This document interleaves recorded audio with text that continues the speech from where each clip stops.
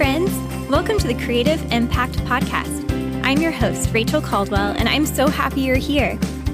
Each episode, I take some time to chat with fellow artists about life, faith, and the impact of the arts. I just would love for people to know, God does not waste your talents.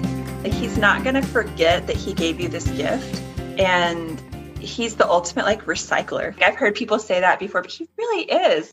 Yeah. So it might look different. It might look like I never dreamed that I'd be doing what I'm doing now. Yeah. And there was hard seasons in between and all of that, but he is working things for our good.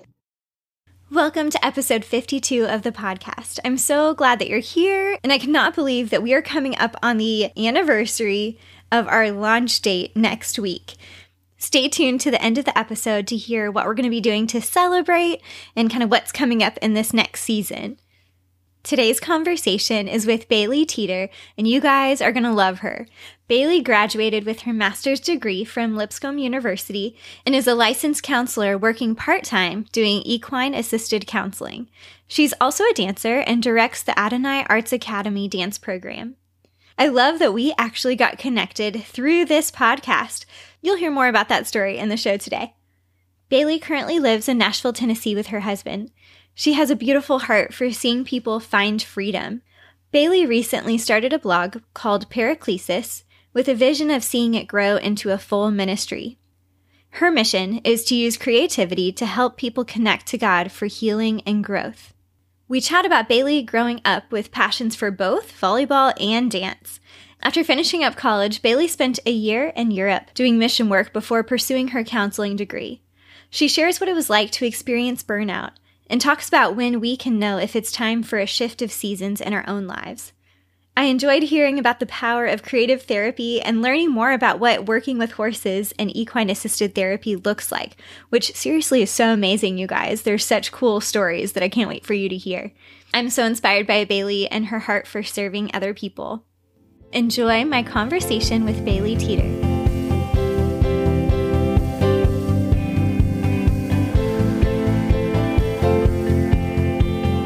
This is super exciting to have you on the show. Thanks for being here. Yeah, I'm really excited. I've been listening to your podcast probably for a year, so it's crazy to be on the show. Yeah, thank you so much for listening. I think it's super cool thinking back when you mentioned, hey, I actually was the one who reached out to you back in, I was looking back, was it October or? Oh yeah, I don't know. It was a while back, September or October, somewhere in there. Uh-huh. And I was like, that's right. And it's just so cool that we've gotten connected up through this and through McCall, and crazy the connections. So yes, love it. Yeah.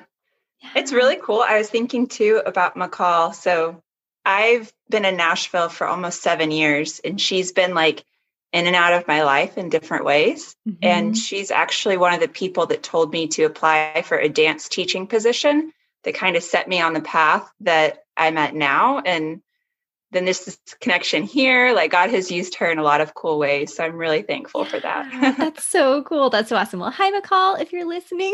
Yes. Yeah, we send her. We love you. Yeah, exactly. But so cool. And I just love how God works and connects people. So super awesome. And thanks for being so supportive and encouraging, because it's seriously those little messages. You don't know how much they mean when you're just starting off and, should I actually keep doing this? So yeah, it meant a lot. Well, there's been a lot of really good episodes that I've really enjoyed, and God has spoken to me through them. So that's just really fun. Yeah, for sure. Well, Bailee, do you want to just share a little bit about kind of who you are and what you're up to currently? Yeah, I guess I've been in Nashville for 7 years. I guess it'll be 7 years in August. Okay, cool. I moved here to go to grad school to get my master's degree in clinical counseling. And I met my husband and stayed. So there's that part. Yeah. I currently am working as an equine-assisted counselor, and I also direct a Christian dance program called Adonai Arts Academy. So we have art, music, dance, and theater, and I'm over the dance portion of it.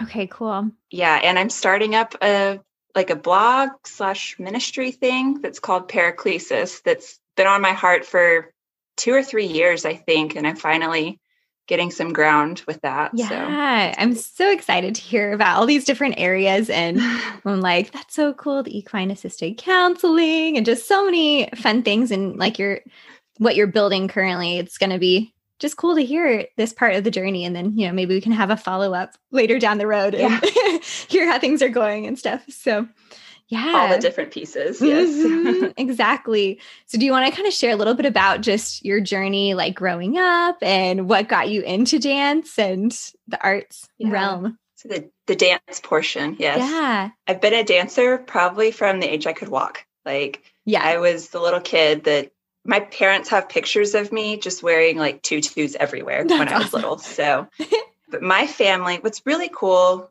just looking at where I am now, directing a Christian dance program. And then like my family, my mom grew up in a Christian, I guess, denomination that did not allow dancing. Oh, yeah. So from that place of like dancing is not, biblical, not that it's biblical, like dancing was bad, to this place of now in our lineage, I'm rewriting the story for a lot of other kids, which is just really cool. Like a beginning to end kind of picture. But yeah, in one generation too. That's pretty amazing. Yeah, just the way that God's redeeming that is beautiful.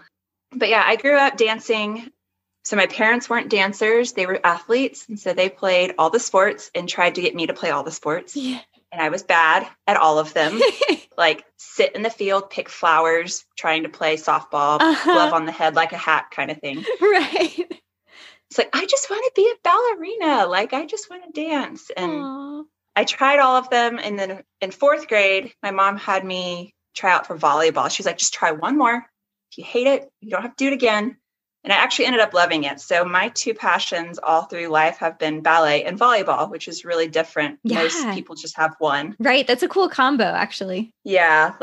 And I was so fearful for so long that I was going to have to choose. Like I was told in fifth grade, well, once you get to middle school, you're not going to be able to do both. And in middle school, going into high school, they're like, you can't do both. And God paved the way. So I did all through high school. I played volleyball and I did ballet, and I was a busy kid, but I'm so thankful for both things. I mean, just that I had both of those passions was just really sweet. And like the artistic side of me and like the competitive, like driven side of me both had outlets. Yes, that's cool. Yeah. There was definitely scheduling conflict that was really hard, and like having to miss out on things, or I had to switch studios to kind of stick with it. But that was like up through high school. I was able to do both. I even remember the varsity volleyball coach as a freshman came and got me out of class and told me, she was like, hey, I understand that you're also a dancer. And I was like, oh no, here it goes. It's over. Yeah. And she was like, I just want you to know I'm going to work with you. Like, I'm not going to make you pick. Oh, that's amazing. Yeah. And yeah, when you're in that moment, like, oh no, what's coming? I'm not sure. Yeah. And then to be supported like that, that's huge. So yeah. So that was a huge gift, just kind of like a stamp of approval from God. He's like, hey, like I've given you these things, like I'm going to work it out. Yeah. And then I went to college on a volleyball scholarship. So played all 4 years, which was great. Yeah. But I remember for the dance part of me, my senior year in high school, finishing my last performance and like sitting in the corner of the theater, crying my eyes out because I thought I was never going to dance again. Yeah. Aww. I can imagine that feeling. Yeah. It's like, I just didn't see a possible way. I thought that, I'm done dancing. Like, I'm not going to be a professional. Like, if I have to do volleyball, I just did not see a way of keeping up with it. So I was really heartbroken. And if I could go back, I would have been like, hey, just trust God. But at that point, I had no idea how it was going to play out. But right. So I went to school for volleyball. Fun fact, there's my senior year. We won our conference championship tournament, like in our home gym on my mom's birthday. And I got the last point of my last game of my career. So that was like just a cool little fun fact with that. But yes, that's awesome. Yeah. It's a good like exclamation point on the whole thing. Yes. Like, and this is closure. Yes. So cool. So yeah. And going into my senior year, I started feeling a lot like I knew I wanted to go to grad school. I wanted to do counseling. That's a whole nother story. But God had started putting on my heart what it would look like to maybe take a year off and do a year of mission work. And I had studied French for like 7 years. And I was like, why did I study French? I started taking French because ballet is French. Me So, too. That's cool. fun. I mean, I only took it I guess I took 2 years of French, but still, it was it helps you understand. Yeah, exactly. And know kind of how to pronounce things.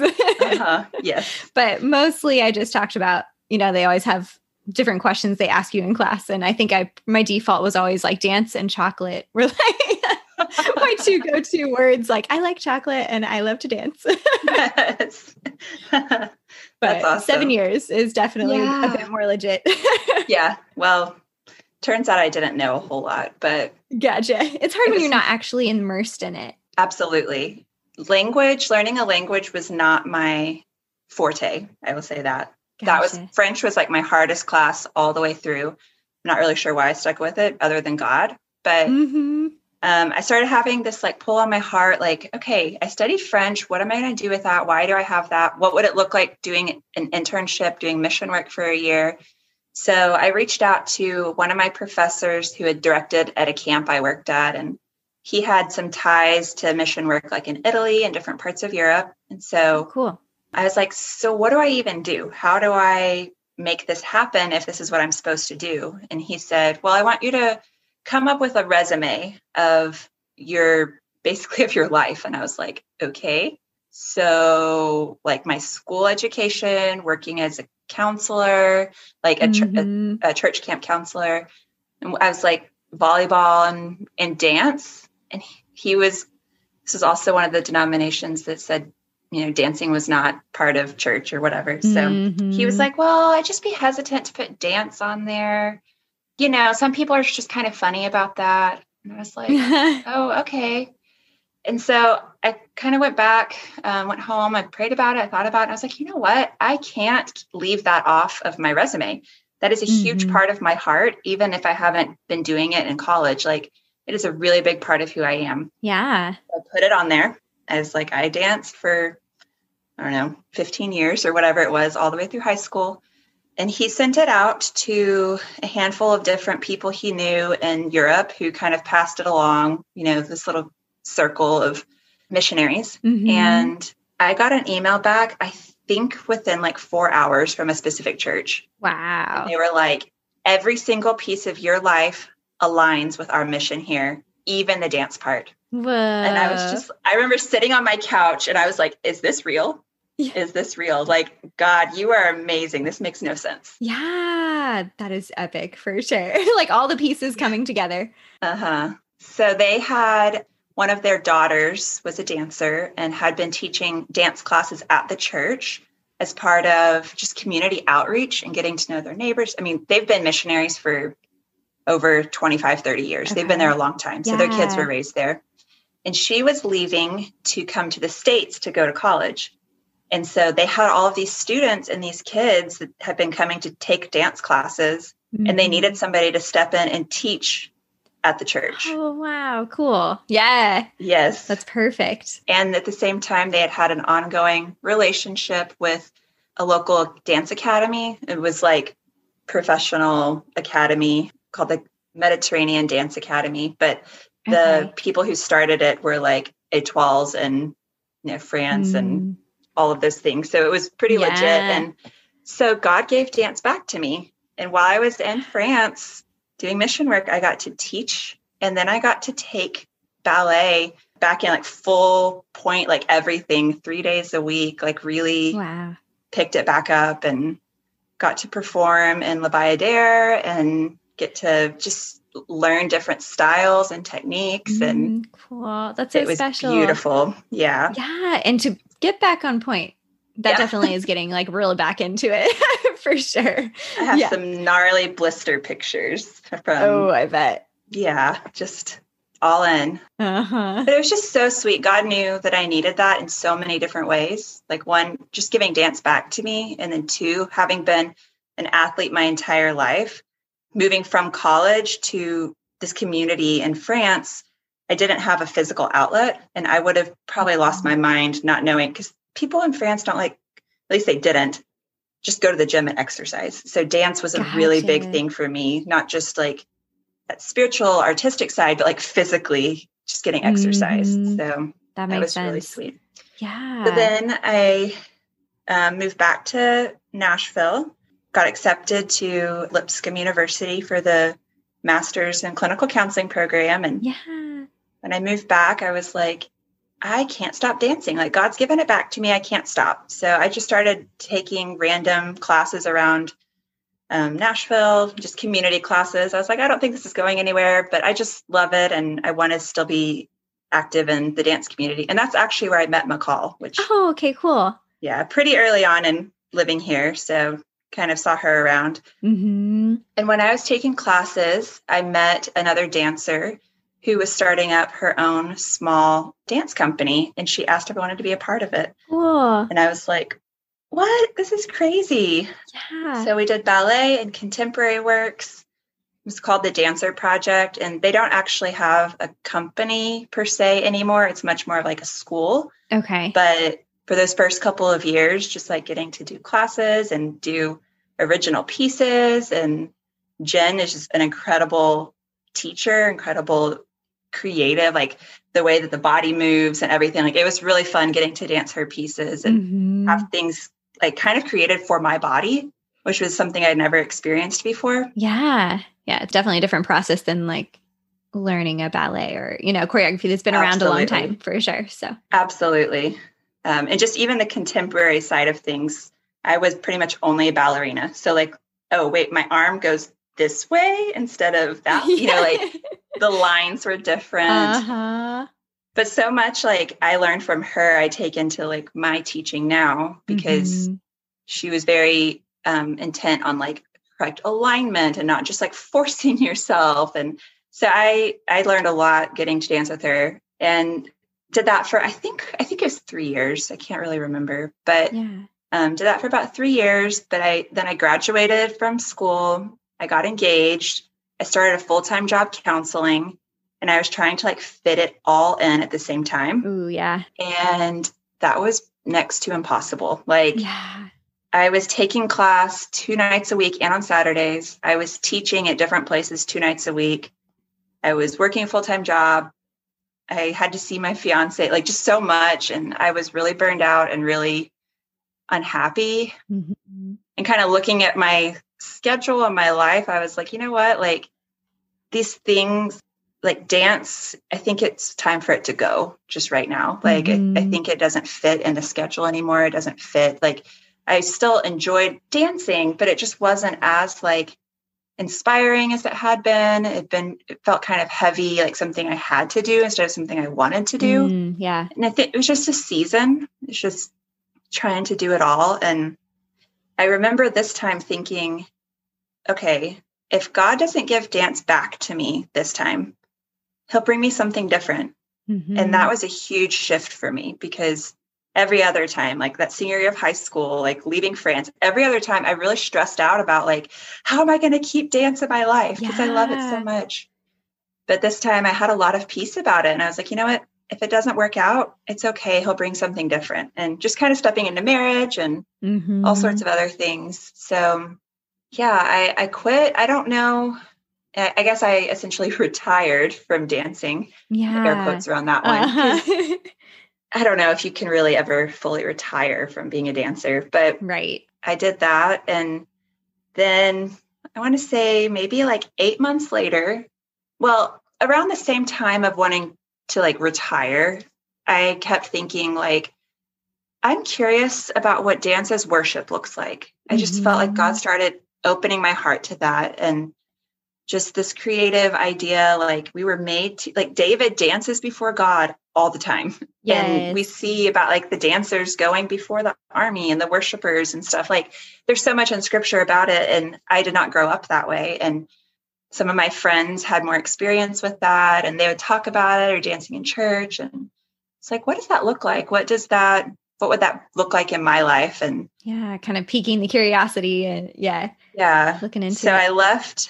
I left my side, like I retired, but I kind of continued to think about it. And our church was in, I guess, February. So this is probably like 6 months later.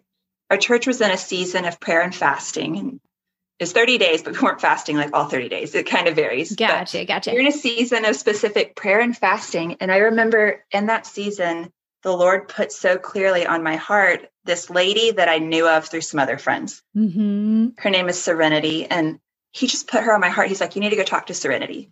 And I knew that she had started like a Christian dance program like years ago. Some of the friends I know, their kids had danced with her, like all of these things. Mm-hmm. Kept putting her on my heart. And so I saw her. They came as visitors to our church for like a worship night. And God was like, go talk to her, go talk to her. And I don't think I'd ever actually met her. I knew her oldest daughter because she would come to youth group stuff, but I never actually met Serenity. Gotcha. Just heard a lot about her through some really good friends of ours. But so I went over there. I was like, hey, I want to know more about like your story with like dance as a form of worship and all these things. And she's like, yes, we're going to Africa this summer to take dance to the, like, she just was like, yes, definitely. Let's get together. And so I didn't get her number, but I was like, I'll get it from our friends. And so some time passed and I just didn't reach out. I'm not really sure why. And then God started putting me on her heart again. And so she was like, hey, we need to get together. So we got together and I thought we were going to sit down and she was going to tell me her testimony and her story. And I was going to hear about how God used dance in her life. And we sit down and she starts telling me about Adonai and where it began and where it is now and how she stepped back a few years ago from leading it and then had another person leading it. And now we're looking for a director. And I was wondering if you'd be interested. Wow. Nice. You're like, wait, what? What just happened?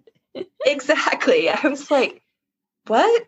Are you sure? Like, I really didn't know her that well. She didn't know what kind of dancer I was, what much about my experience. Like, wow. But God did that. He orchestrated that. And even the timing of it, like, I had quit my full-time job as a counselor and started the equine therapy stuff. And I didn't want to counsel full-time. It's very emotionally draining. I can imagine. So I wanted to teach dance, be more creative. And so it fit in my schedule, it fit in my life. And so going from being curious about how dance is a form of worship to now directing a program where we use dance to worship God. We had a recital a couple of weeks ago, and it was just beautiful, like all the teachers and the students. So that's been my dance journey. Yeah, that's so incredible. And it's neat to see, how God sometimes, it feels like he's taking things away, but like you said, either he's giving it back at another season or, going to change things up and bring something even better along, or just something different. So yeah, absolutely. I would love to hear you. And you kind of already spoke to it a little bit just in telling your story, but I know there's probably a lot of dancers out there, and this could apply to other arts, but I feel like especially dancers were like, it's just such a full body experience, I guess, and full person experience that we're very attached to it, I guess, if that makes sense, like the identity piece. So yes, would love to hear your thoughts on, what it was like stepping away from dance in any of those seasons. And then some advice, I guess, if anyone feels like they're kind of in that place, how they can evaluate that and be like, is this the right time to step away? And I don't know. I don't feel like I worded that very well, but hopefully, it's okay. Just kind of like how to know when it's the right season and what to do about it. Yes, exactly. Okay. Exactly. Yeah. I had a garden last year for the first time. Oh, yeah. And I feel like God taught me so much about life through my garden. Mm-hmm. So much so I'm like writing a blog series called Lessons from a Garden. Oh, cool. But one of them has been about like the seasons of planting things in your garden. And if you've never gardened before, which this was my first like vegetable garden, your beans will grow and they'll grow and they'll grow. And then they start to look awful and they start to look like they're not producing the right fruit. And so you got to pull them out. And the cucumbers, like my cucumbers were prolific all summer long. They were so full. Like every day I'd go out and get like 3 cucumbers every day. Yeah, wow. Cool. So many I didn't know what to do with that. But then it gets to a certain time of the season and the vine starts turning yellow and the fruit looks shriveled and it just doesn't look the way that it's supposed to look. And kind of makes me think of like, Jesus said, you could tell if a tree is good or bad by its fruit. And not that dance is necessarily bad, but like looking at the fruit of what it looks like in your life, maybe, and seeing, is this the fruit that I want to have? at least the season for me when I did intentionally step away, it was because there was so much else going on, and dance did not, in a way, it didn't feel blessed anymore. Mm-hmm. And that's not to say that dancing those 3 years was a mistake or anything like that, but it was just, when I planted those cucumbers, they were blessed. Yeah. But by the end of the season, it was time to pull them out so I could make space for something else. Yeah. And in that season, it was making space for a baby marriage. Like it just needed to happen. And I think too, like another part, and every other time I stressed about it, I just would love for people to know, like, God does not waste your talents. Like he's not going to forget that he gave you this gift. And he's the ultimate like recycler. Like, I don't like, I've heard people say that before, but he really is. If he's given you this love for dancing and moving your body and being creative, I don't think he's going to like stick you in a cubicle and say you should never move again. Like that's not his heart for you. And so it might look different. It might look like things like I never dreamed that I'd be doing what I'm doing now. Yeah. And there was hard seasons like in between and all of that, but he is working things for our good, and his heart is for us. So I don't know, it could be 10 years down the road and it comes back, but we can't really put a time frame on that. Yeah. I think that's super helpful. The idea of, looking at the fruit and seeing what is this producing in this season. And and it sounds like you also really were kind of sensitive to what God was kind of putting on your heart too, which is definitely helpful. And you feel like those confirmations or, it just seems like he continues to place that in front of you. So yeah, for sure. Yeah, thanks for sharing. Yeah.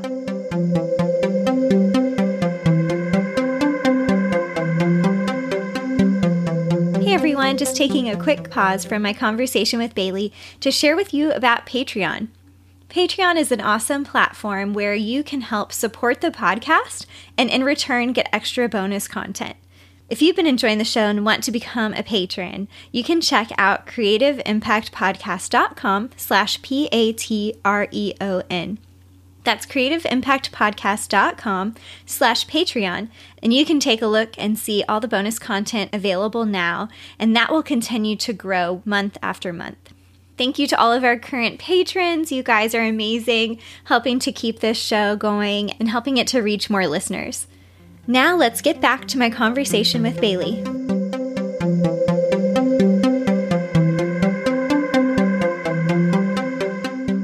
So another area, we'll kind of like step to a different part of your life, I guess now, even though it's all connected. But this is great. I love it. I just really want to hear about your counseling and, working with equine assisted counseling. So basically, how did you first get into, or want to pursue counseling? And then in particular with the horses, I think that's so cool.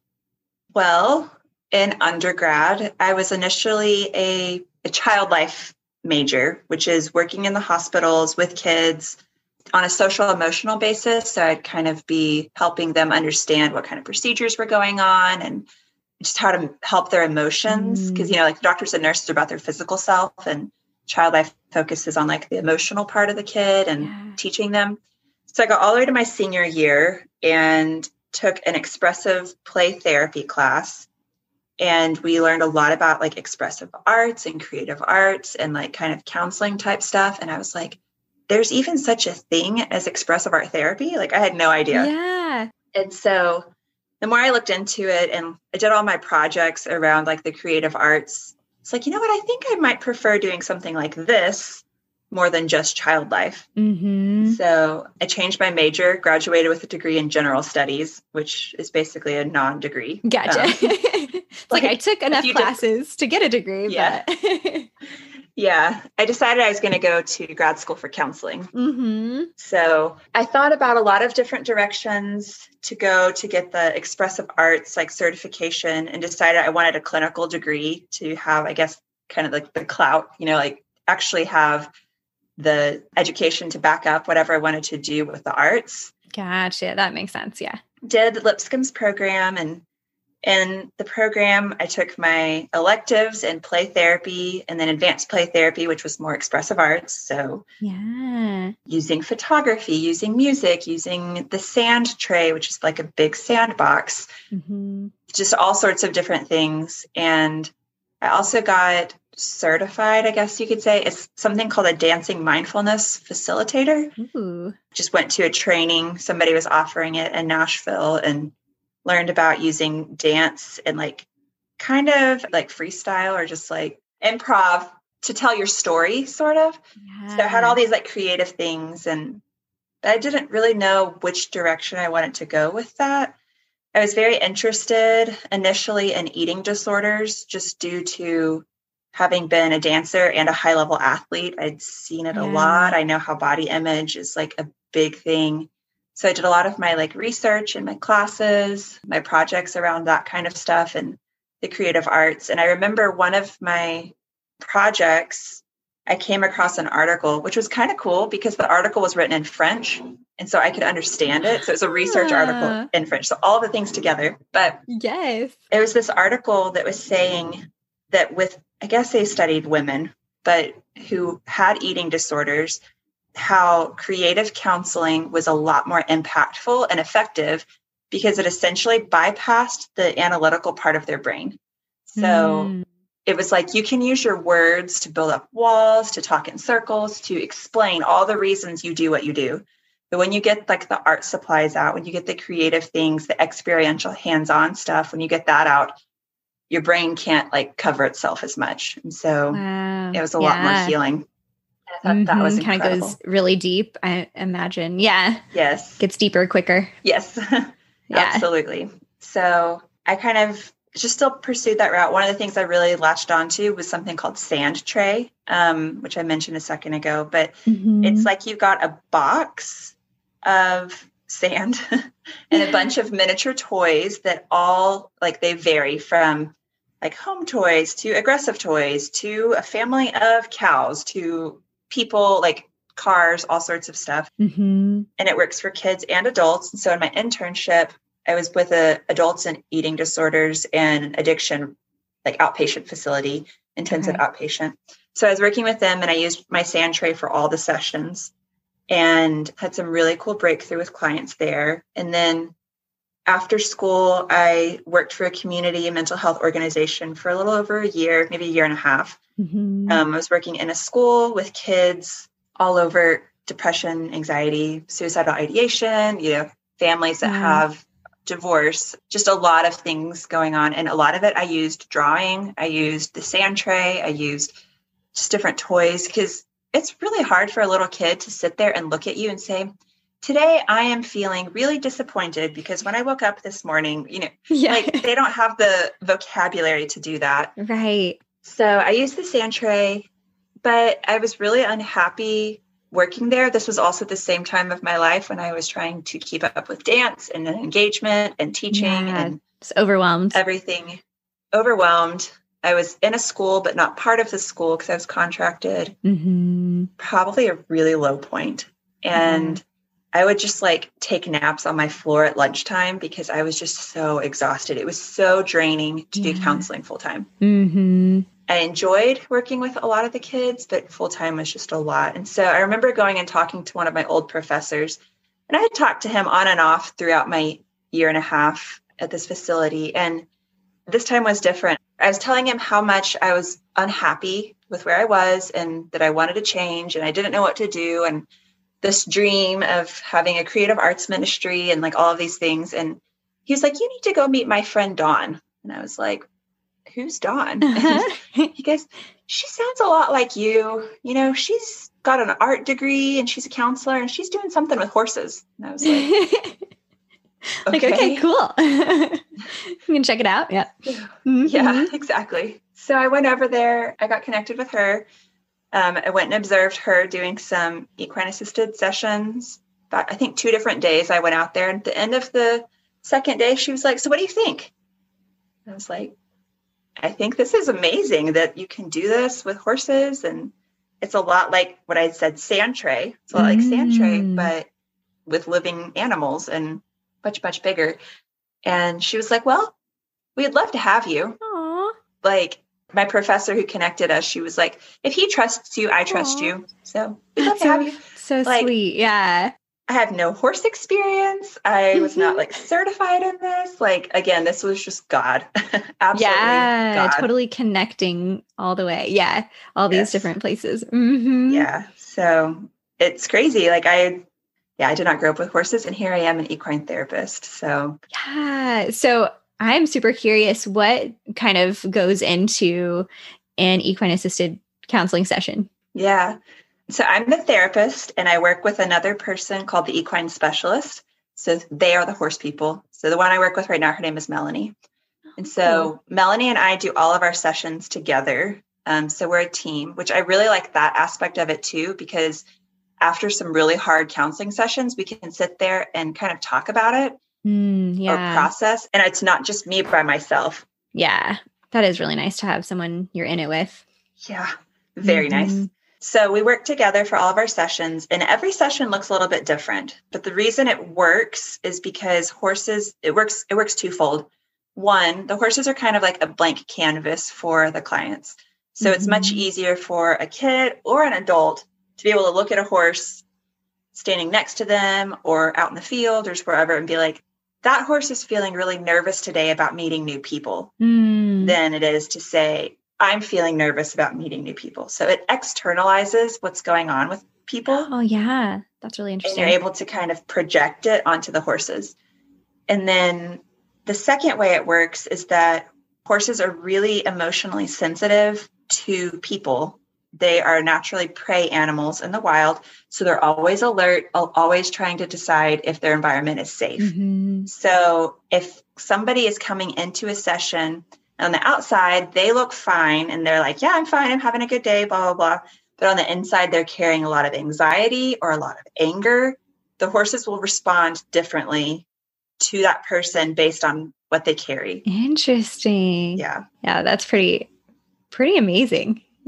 Just so cool how God's created different creatures, but especially horses. They're just, something special. Yeah. They're really cool. So we'll have different sessions like, hey, I want you to go meet the horses and tell me how they're doing. Like, just go connect with them. And then you tell me what you're sensing. And that tells me a lot about the client.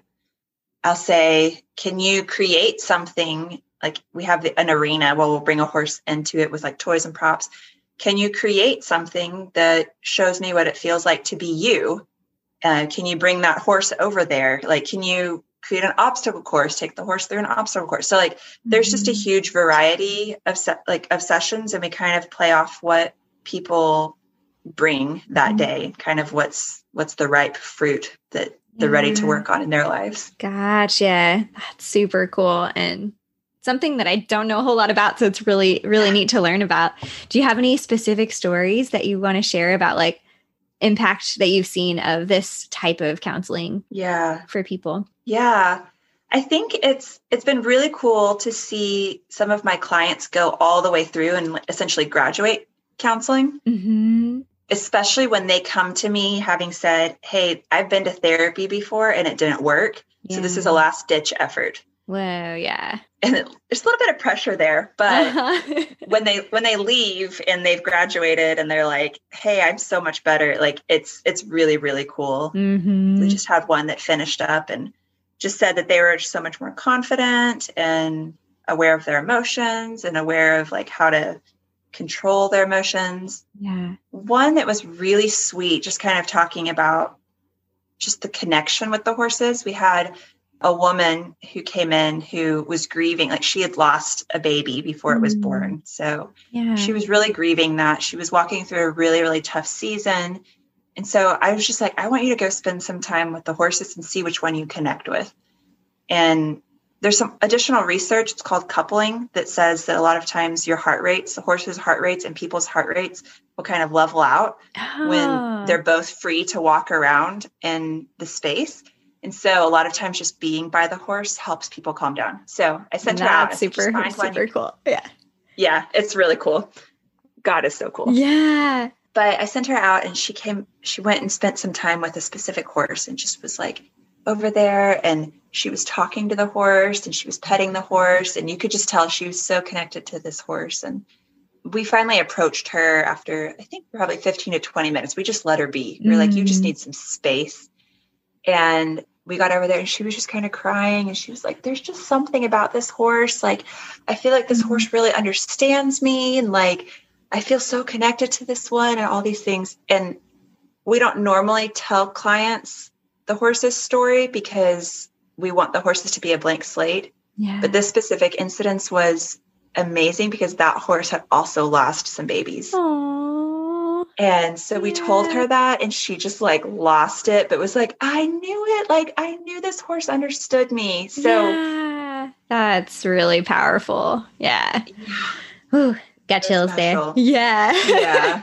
So cool. Yeah. I love the creativity element, embedded into what you're doing and in all these different ways, but especially in what you're doing now. It's just cool to see how, it doesn't have to be the traditional way that we think of, like, this is counseling or this is therapy. Like, there's so much out there to explore and ways, tools to use. So absolutely. If one doesn't work, like for people who are looking for a therapist, I think the biggest thing is like, if you don't connect with your therapist, find a different one. Yeah. Because there's so many different types of therapy, faith-based or not faith-based, but connecting with your therapist is like the biggest thing. So if you go and you're like, it's not working, find another one because it'll probably work better with somebody else. Yeah, that's good. Good word of wisdom for sure. Yeah. And encouragement for people. So yeah, that's so cool. And I love how all of these different parts of your life, kind of like you were saying, that God doesn't waste anything, There's so many different elements, but that they're all part of what you do now and in some way, shape, or form. So tell me more about Paraclesis. This sounds really exciting. Yes. New venture. It is. It's new. I'm very excited because I officially just bought like my domain. So my website. Good job. Woohoo. It's a big step. Yeah, it is. It's like, okay, I'm invested now. Have to actually like do stuff on this. But God started putting this on my heart probably like 3 years ago. I think like 2018, maybe probably early 2018. And it just became this like, maybe someday I'll do this, maybe someday. So I don't know.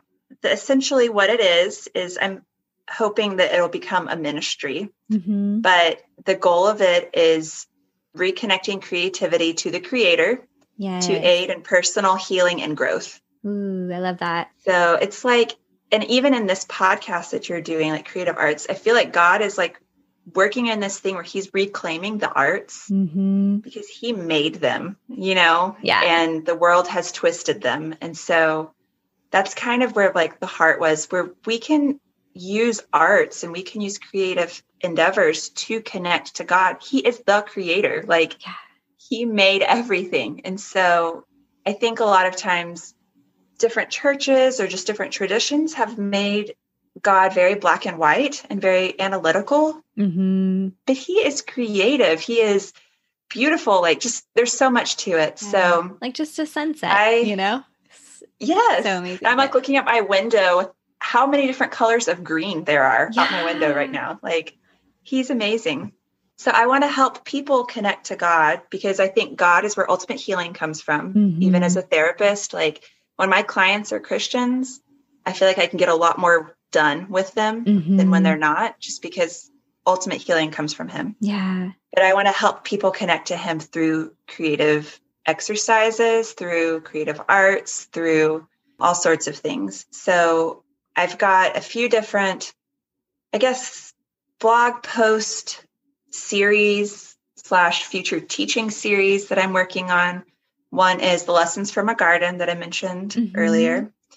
One is our 5 senses and how he created our 5 senses very uniquely, and even like some of the scientific things behind that and how we can use those to like intentionally worship him and not just be passive about it. Oh, that sounds really, really fun. Yeah. Like just a snippet of that is just thinking about, communion or like the Last Supper. Jesus like broke the bread and gave it to the disciples. And he said, take this and eat. Like, it's not just, I think it's interesting that the sacrament, of communion is the only thing that you have to choose to take in. Like you can passively see, smell, hear, or feel things passively all the time, but you cannot passively put something in your mouth. Ooh, yeah. You have to choose that. So it's an intentional decision. So just things like that. And the way that our smell is connected to the olfactory bulb, the limbic system of your brain that creates memory. Just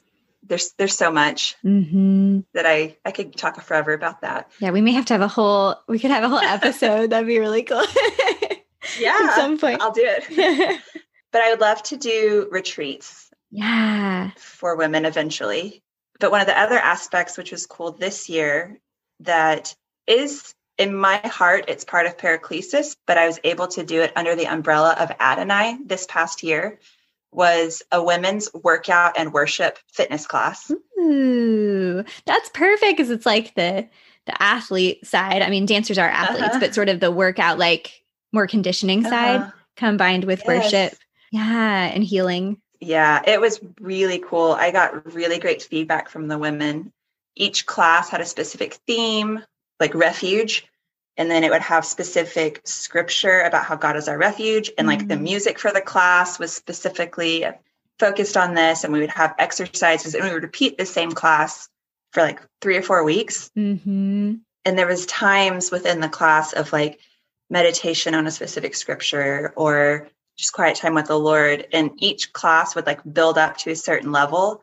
And then we would have a whole song of just free worship, which ended up turning into kind of like free dance, like free worship with your body, because you had been exercising and moving in this space already that you already felt like, okay, I just need to worship with my body. So that was really incredible. And they just all said how, you know, emotionally and spiritually and physically nourishing it was for them. And that was just God. Like in the fall, we had a really low enrollment for Adonai because 2020. Right. You know? 2020. Exactly. 2020. It's the only explanation you need.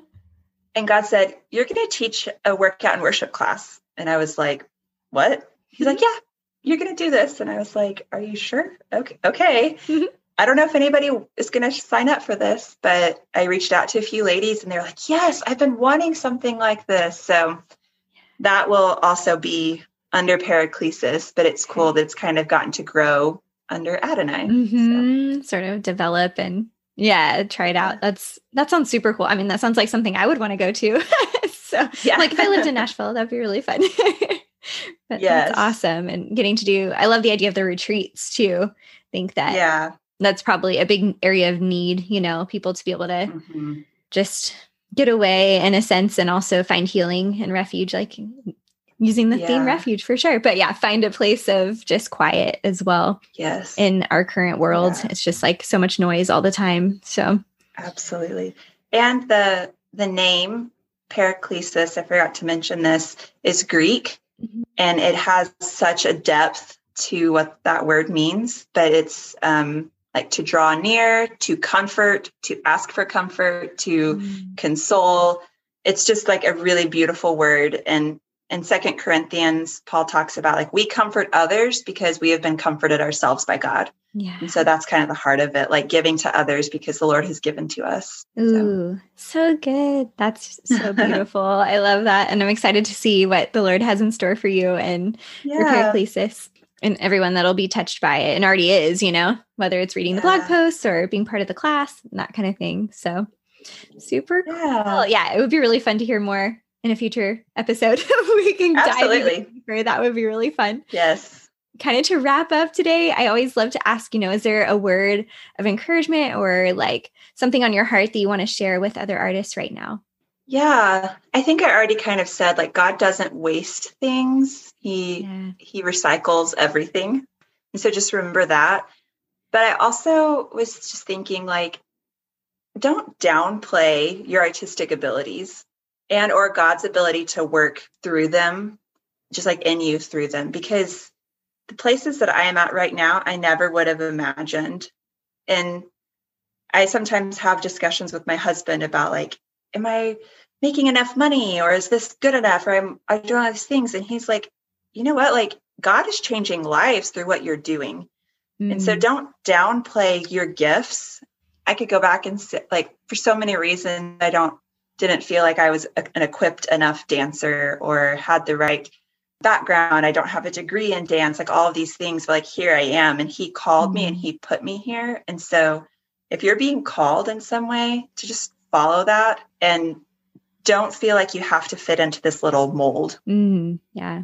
Because it doesn't fit. And then I was listening to a conversation a couple of nights ago, and this lady, I think her name, Roberta Amundsen, and she was quoting some of the popes, which I'm not Catholic, but she was talking about church history. And she said that the church is she said it was Pope Benedict XVI. And then she also said John Paul II. And I looked up stuff from both of them, but she said the church's greatest witness is her art and her saints. And just the way that art in church history historically has been so impactful. And so I looked up those quotes. And so I just have two things that I want to share, one from each of them, which I thought was really cool. Yeah. The Pope Benedict XVI said, "Better witness is born to the Lord by the splendor of holiness and art, which have arisen in the community of believers, than by clever excuses which apologetics has come up with." Nice. That's good. Yeah. Like, art does so much more than just apologetics, I guess, is what he was saying. And then this one, I didn't even know this existed. And this is Pope John Paul II, April 4th, 1999, if people want to look it up. But it's called A Letter to Artists, and it's from the Vatican. Wow. It's like on Easter, he wrote a letter to artists. And he said, "I appeal especially to you, Christian artists. I wish to remind each of you that beyond functional considerations, the close alliance that has always existed between the gospel and art means you are invited to use your creative intuition to enter into the heart of mystery of the incarnate God, and at the same time, the mystery of man." So like, you've been given the gift to see God's heart and kind of pull that in, and then also take that and enter it into people's heart. And so I just thought the whole letter was beautiful. It's kind of one of those, like, meditate on because of his wording, but kind just of really, really good. Soak it in. Yes. Yeah. That's so cool. And I didn't know that existed either. I need to look it up for sure. Yeah. Can link to it. So yeah. And that's really cool I'm not from a Catholic background either, but it just seems neat that there would be that like call to artists, Yeah. So, and that was like on Easter. Wow. April 4th, 1999. Like that was his letter that day, was like to artists. I just thought that's so beautiful. Yeah. Like, God has a heart for artists for sure. Mm-hmm. Yeah. Well said. Well said. Well, just for fun, do you have something that's one of your favorite things right now? I like to ask everyone that, but you've listened, so you probably were a little more prepared than some people. Yes, I have a lot of favorite things, but I'll narrow it down. I have really enjoyed in the last year it's a modern day liturgy book called Every Moment Holy. You know what's crazy is I was literally just listening to a podcast with that author. I forget his name. But Douglas McKelvey? Yes.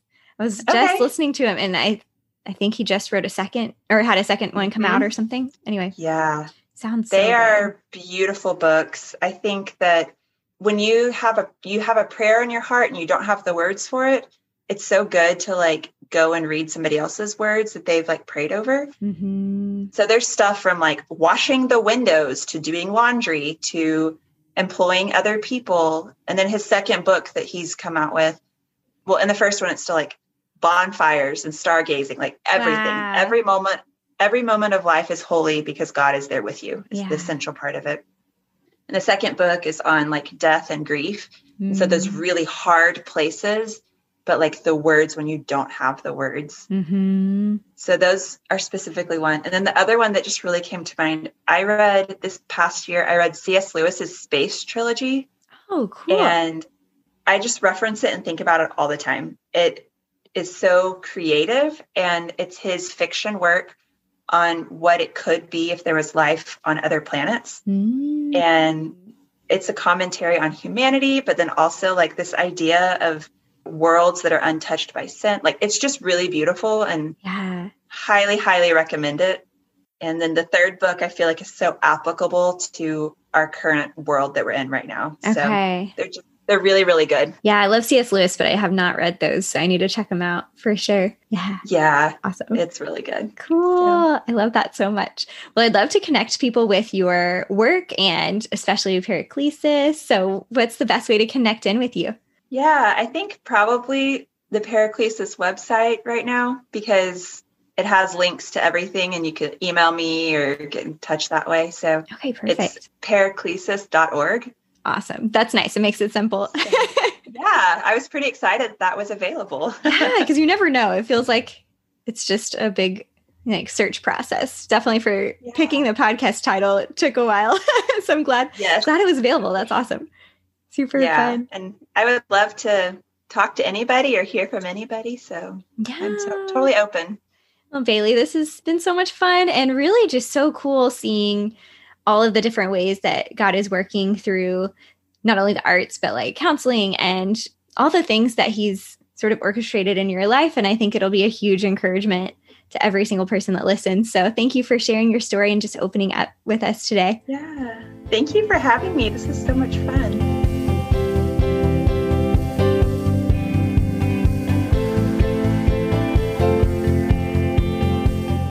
Loved getting to know Bailee, and I hope that you were encouraged through this episode as well. You can find all the links, the full show notes, and additional resources on our website, creativeimpactpodcast.com. All right, you guys, you waited to the end of the episode, and now you get to hear the exciting news for next week. Our official 1-year anniversary of the podcast launch is happening a week from today on June 15th. So Tuesday, June 15th, I have a super fun episode planned for you with our very first guest ever on the Creative Impact Podcast, Stella Omblade. She joins me again for this 1-year kind of birthday anniversary episode. We have a ton of fun catching up on each other's lives over the past year and also kind of just taking a look back at the show and how it's continued to grow over this first year. If you haven't heard her first episode yet, I would encourage you to go back and listen to episode 1 and join us next week for our 1-year celebration. I want to give you a heads up that after next week's episode, we'll be taking a little 6 weeks hiatus to be able to reset, refresh, and get ready for another amazing year of episodes moving forward. I'll share more about that next week, and I can't wait to have you join us for the launch anniversary celebration episode. As always, thank you so much for listening to the Creative Impact Podcast. The music for the show was produced by Michael Cash. Share the show with a friend, check out our Patreon community, and I'll see you next week for my conversation with the amazing Stella Omblade.